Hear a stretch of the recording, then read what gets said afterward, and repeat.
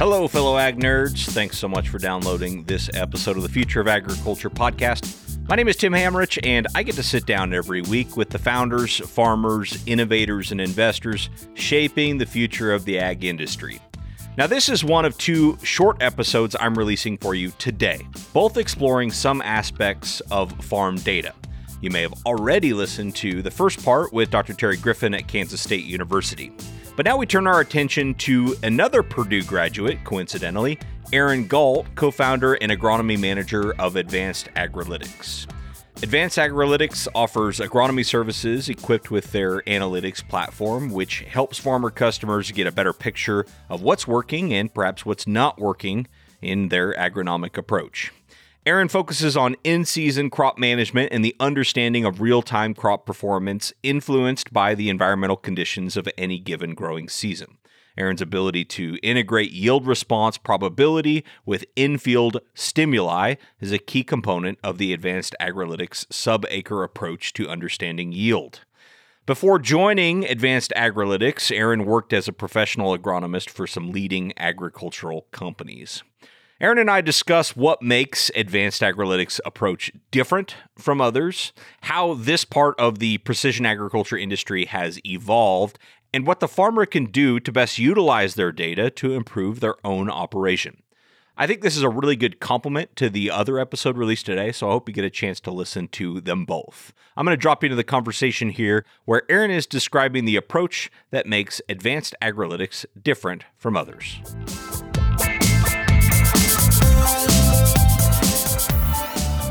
We look at the field variability and try to understand those environments. So we lay a hexagrid across every single field in our whole data system. And that hexagrid is essentially about 24, 25 feet, across. So as you look at it, there's about 70 of those per acre. And we define all the data to that hexagrid. So all of our analytics is done on those calculations per those individual hexagrids. And then like environments join together to develop a prescription. So in theory, we're really zoneless. And I think that sounds odd to folks. We're letting the algorithm drive what's going on in those, very segmented areas of the field.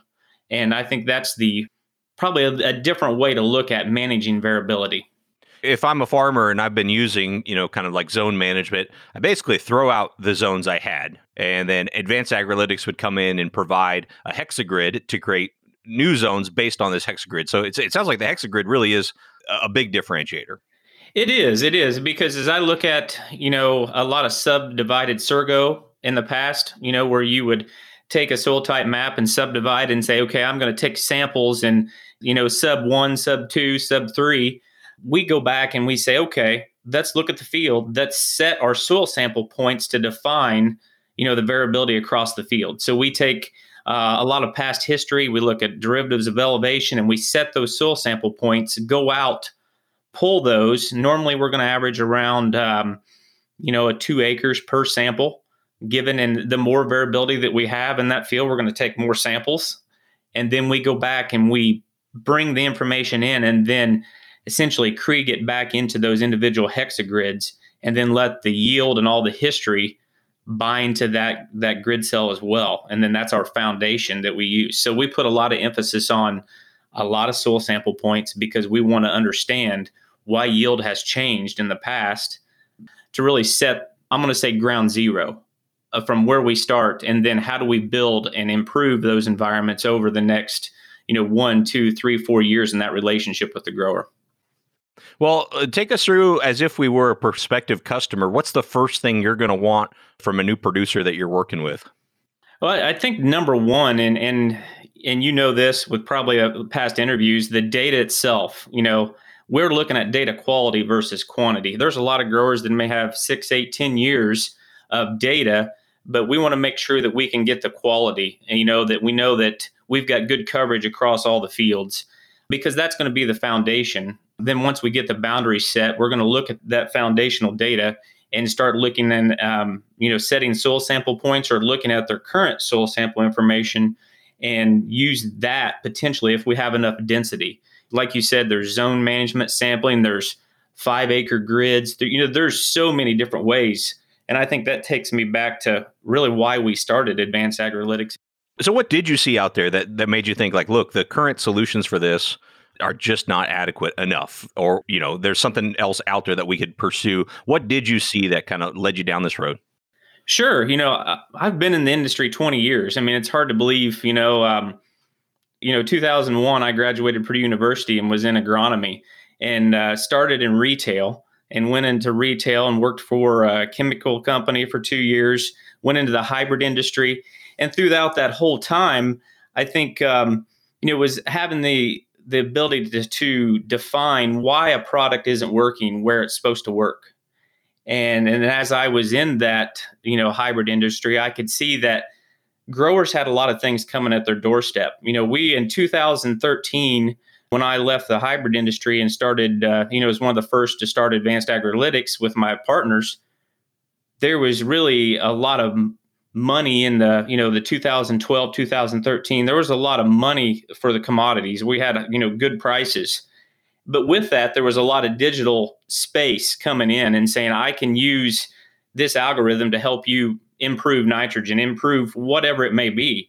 And I think it is that point I could see it was very discombobulated. We had growers that were sampling themselves. We had growers that had one co-op sampling and another retailer sampling. We had growers that were buying prescriptions from one seed company and using those to try to work with another seed company. I mean, there were so many different pieces and parts that we're trying to fit together. And at the end of the day, I think the growers are like, okay, what's working? Am I getting value out of my nitrogen recs, my seeding recs? Do I see that I'm improving fertility? There was so much, I'm going to say, coming to the farmer, and he was like, how can I sort this out? And I was one of those guys that was coming to the farm to say, I've got the solution for you. And I looked at that thinking, how in the world, with all the science and the data analytics do we have today, are we going to disentangle and try to show a grower this is really what's improving his operation? So I saw the opportunity to say, let's start with understanding environment first. Let's understand the variability of your fields, and then let's build a program that can foster agronomics and technology and bridge and bring that all together to say, okay, we have a plan, let's implement a plan, and then let's have the data science and analytics at the end to say, what was the least limiting to yield? And then how do we learn from that and build into the future? Because at the end of the day, that yield is the outcome of that environment of that year. And I think knowing that yield is just an outcome, and then how can we build a plan to, I'm going to say, prescribe to that variability? And that was really the foundation of, Advanced Ag. Was like, we need a data set. Just having Surgo and having a couple years of yield data, that's really not going to give you a whole lot. So we really went out and built a great foundational database of growers that had, their as applied from nitrogen recs. They had, good soil sampling information. They had good history.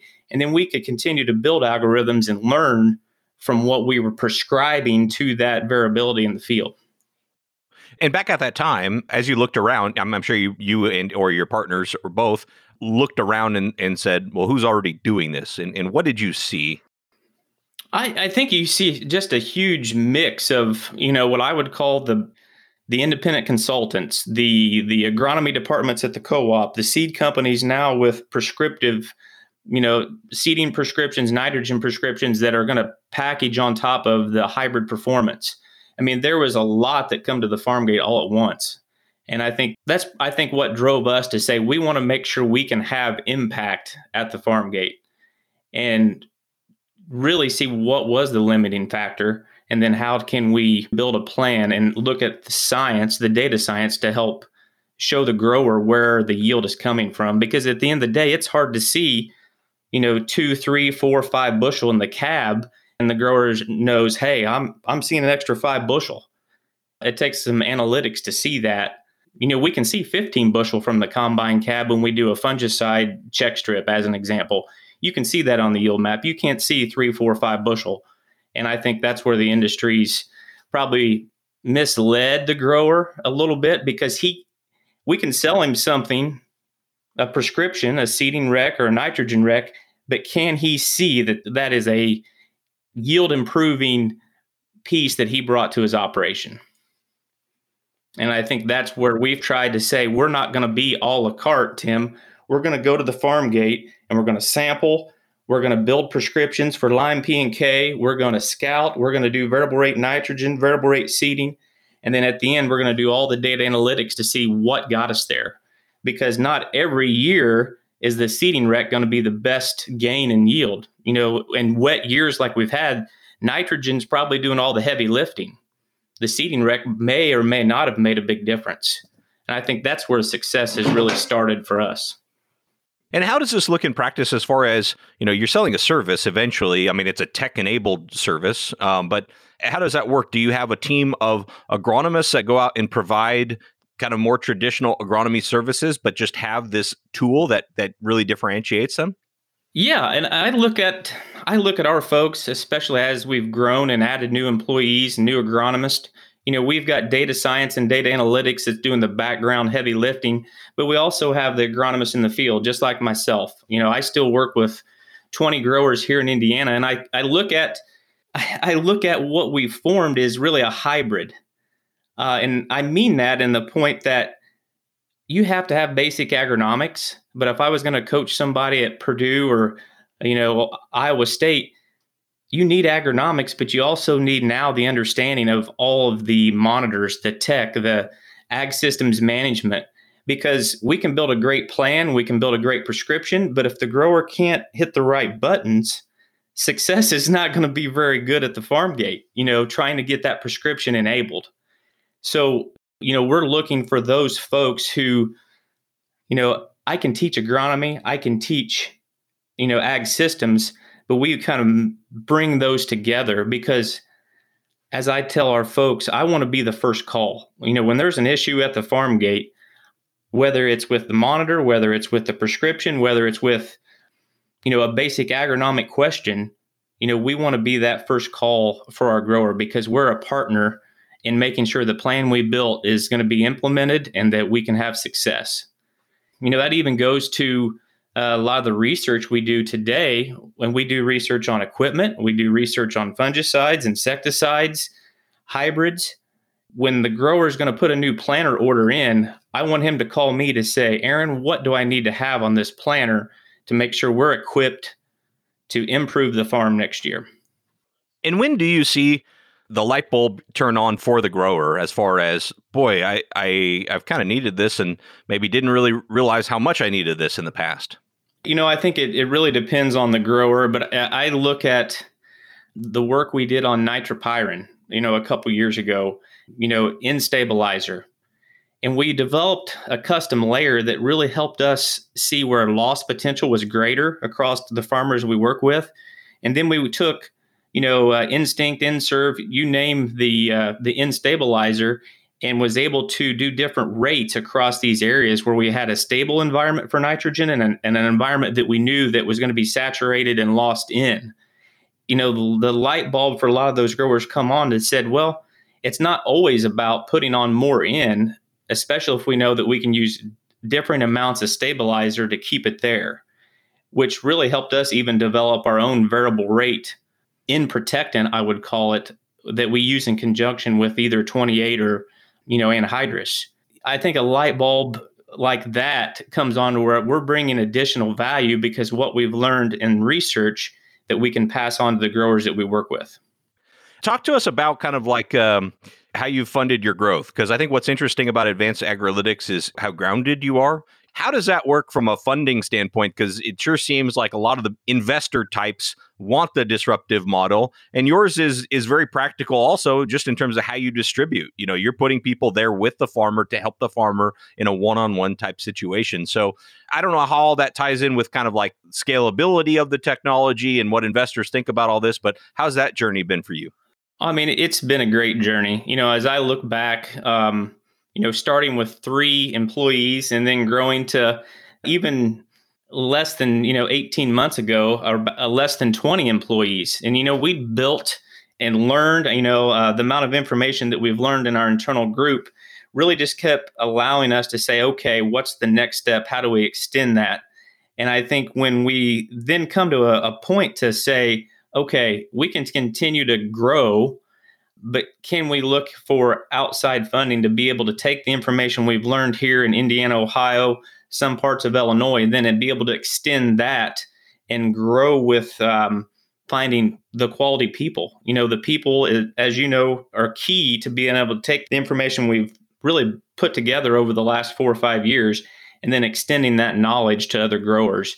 And that's probably been the most enjoyable part for me is, yeah, we've had great growth and really a year that's been scary for everybody. But it's also just a blessing to have quality agronomists on our team that have the same goal of really working hand in hand with the grower to have, a better ROI at the farm gate, a better yield, whatever you want to put on top. That's what it's all about. That's what I've enjoyed from day one when I started in retail is working with the growers, being in the fields. And now we just have so many more tools to be able to understand what's going on, how we can improve. The most simplest way I put it to a grower is we're trying to describe that environment and we're trying to understand where water's moving from and where it's going to is a big part of it. But now we have all the data analytics to help us better understand that.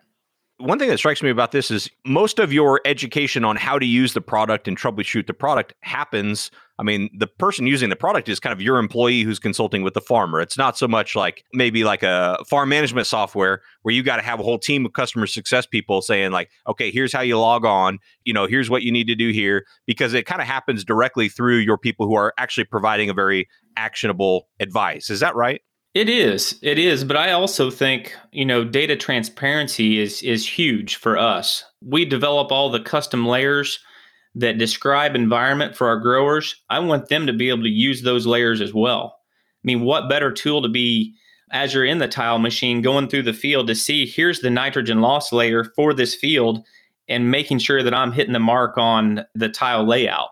So we're looking at now, the grower interface side of our business. What can we show as they bring up all their fields and they want to look at organic matter, CEC, PK, the spread layers so that it's all in one view. We've been in a realm where we've got to click and we look field to field to field. Now we're trying to look at the big picture to say, as I look at my operation from all the data I get back from the lab, I can see right away where I'm going to be putting lime. I think a lot of those transparency tools and even from a growth and management going forward with, crop staging, when am I going to have to make an application of a fungicide? What fields are going to tassel first? All of those tools, I think, as we look at transparency, I'm excited about to put back in the hands of the grower so that now we're more interactive versus it's only coming from Aaron. Well, now we can have data on both sides so that we can make actionable items, at the farm gate. Well, Aaron, one more question, and then I'll let you go. Podcast is called Future of Agriculture. What areas of opportunity do you see for new solutions? What do you see in the future as far as things that maybe we're not using yet, but hopefully are coming down the pipe? Sure. And I think one thing that drives our company and one thing that definitely looking forward to, as you know, from an agronomy standpoint, we're always reactionary. We see potassium deficiency, and then Tim, we're like, hey, we need to spray a foliar or potash, or we're nitrogen deficient. Well, let's go out and Y drop some nitrogen. And I think the future, as you look at this coming together, and you look at being able to take the weather models and infuse them into the data. So in my mind, if we know that we're starting to get potassium deficiency and we see that we're going to be dry in 14 days, we need to make the application so that, in this case, the potassium gets into the soybean plant before we even get more stressed and show more deficiency. So that premeditative agronomics, to me, seems like it could really help us see a better advantage on a lot of the products we use. And that's the potassium is just an example. So I think we're setting up, for that type of management. And I think there's some growers that could do that today. They have the tools to go to the field today, and there's other growers that are probably not there yet. So it gives us a unique place to work with the growers we have in house today to learn. And better define our craft before we roll out some of that going forward. But I think that's just one of the examples of the future of farming that excites me. Yeah, that's a great one.